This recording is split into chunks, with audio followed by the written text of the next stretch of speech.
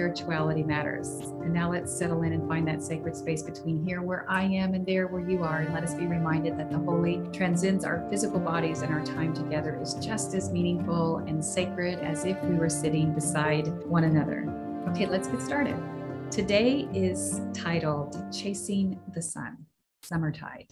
Summertide is an old word, and I'll talk a little bit about this, but also I think sometimes it's good for us to take a break from some of our regularly scheduled content to talk about things that give us a moment to pause and reflect, to consider our spirituality, our practices, to be aware, to be awake, to remember how we're connected to the holy, because everything is holy, everything is sacred.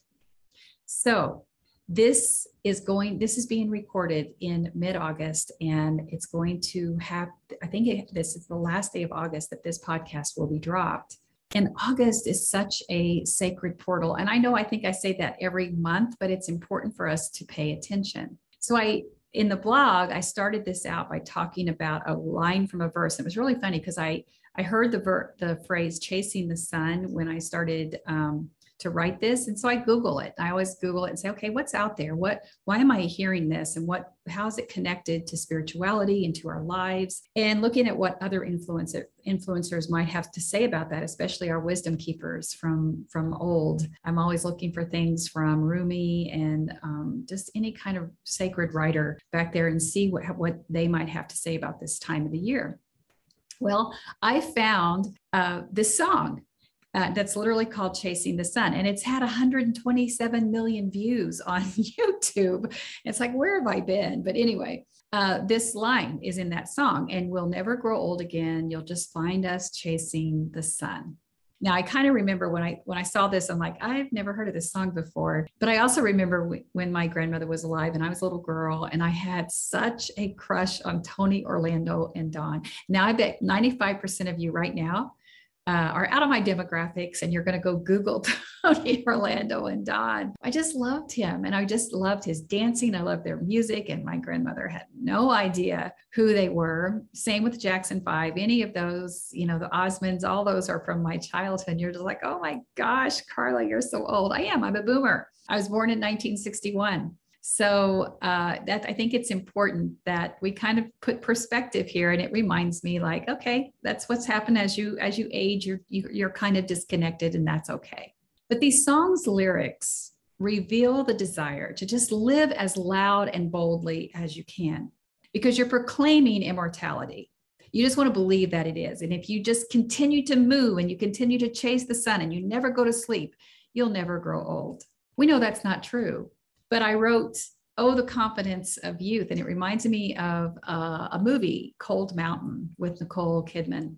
It was a wonderful movie. And one of the main people in that movie that uses that phrase, the confidence of youth, but it also could be said the ignorance of youth as well. That character ends up dying because sometimes our youth convinces us that we are immortal, and that we can afford to be reckless because we feel like we have all the time in the world. I'm sure you have felt that at one time or another in your life. And it's really interesting because even though the video is really loud and boisterous, just showing all these kinds of things that proclaim and confirm the lyrics of the song, the video does take a very interesting dark turn at the very end. But I think the moral of that story is that immortality comes at a high price. So there's a little nugget of wisdom there that's saying that we know immortality is not attainable, that our sunset will come, that we can't chase the sun. We're not supposed to. Nature gives us the wisdom to tell us that there's always a time for rest. There's always a time for darkness. The sun doesn't hold all the energy that our lives need, the things that we need here to survive, to live fully, peacefully, in balance. We need all that the gifts of creation offer us. So I already mentioned I'm a boomer. I am a couple of months away from my 60th birthday. And I don't think about it a lot. I'm too busy to think about it. Every once in a while when something doesn't move the way it used to, or I just notice that things are changing about my body. I notice I have long ago accepted that I know I have more days behind me than I do ahead of me. But I don't spend a lot of time thinking about that because, like I said, I'm just too busy. And I'm blessed beyond measure with the chaos that comes with the grandchildren. And still, we have pets and civic responsibilities and so on. So that dominates all the time. And plus, writing and producing for all you beautiful souls, it takes up a lot of my time. But I've certainly had time in my youth as well to live loud and to live a little arrogantly and to live ignorantly. So I remember specifically thinking I had all that time in the world until one day something kind of upends you and you realize that you don't. And I remember a couple of things specifically for me. I remember one time in high school when two of my classmates were killed in a car wreck. It really tore our town, our little small town up. The town basically closed down for their funeral.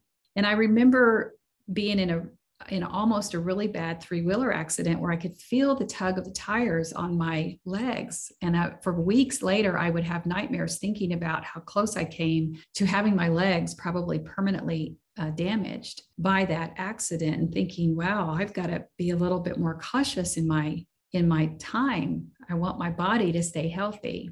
And we also see things like our seasons do change, graduations come and go, children are born, lives change, grandparents die, until one day this confidence of youth changes to a humility. We feel a little less steady about our lives. And I can tell you that the death of both of my grandmothers, even though I had them for a really long time, they both were close. One was in her 90s and the other was almost 90. It affected me greatly. I remember when the first one died, I curled up in my bed, just like I noticed I curled up like a little girl and I was holding my chest and I just wanted to be left alone. I just wanted to cry and mourn the loss of a woman who had touched me greatly. And I still feel her presence now. But then we start to see how much time is indeed a gift. And this gift is firmly planted in our hearts and souls if we are aware of that. And we then spend less time chasing the sun because we also see the beauty and the miracle in the sunset. We also want to get up earlier so that we can see the miraculous sunrise. We also know that chasing that sun is futile. We can embrace the awesomeness of all creation for the gift that it gives us. It's not about just conquering our lives and conquering creation. It's about experiencing it and understanding our place in it. So, beloved, this is summertide. This is where they sometimes refer to this as high summer, because we're moving towards fall. We're moving towards September. When we start to feel the change, everything is different. The growing season is basically coming to an end, but it's still warm outside. More than likely, you're like we still have our air conditioning on. But as the earth makes its trip around the sun, the portal to the winter's darkness, it's beginning to open. The mornings are longer. The days are shorter. There is an important but subtle gift in these shifts that teach us about loving and living, because we know no matter how much we want to hold on to our youth, how much we want to hold on to the way things are, aging is inevitable. Changes are inevitable. When we will live without joy when age comes, if we don't realize that. We work in denial. We work against the fact that everything about our lives inevitably change. So chasing the sun may not be physically possible throughout our entire lives, but we can live in those memories when time seemed to stand still as we bask in the confidence of our youth. And what can it teach us now about life? So as the days continue to shorten and the nights get longer, I pray that summertide reminds you that this precious gift of time is all that we have. And I pray that this living out loud of our youth, it can be transformed into loving fiercely and living gratefully, because that's what we end up having.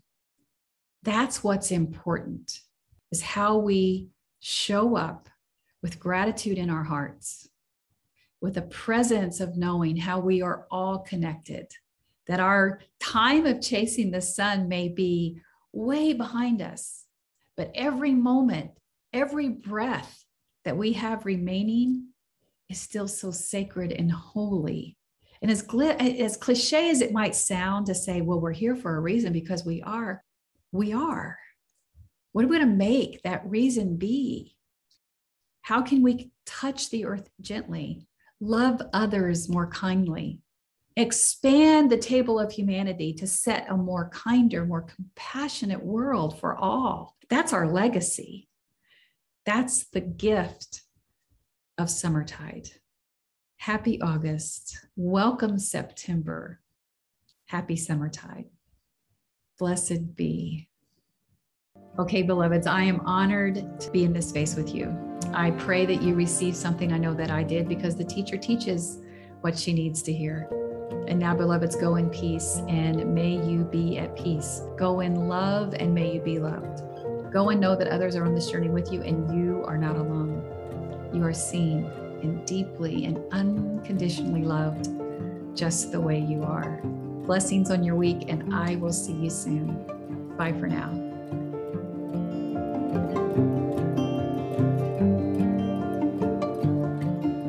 Thanks for listening. Be sure to like and subscribe to Spirituality Matters wherever you listen to podcasts. You can watch the uncut version of today's episode on YouTube. Be sure to like and subscribe to Rev Carla's channel for more videos.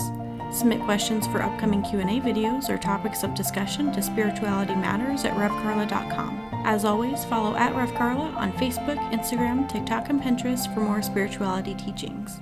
Bye for now.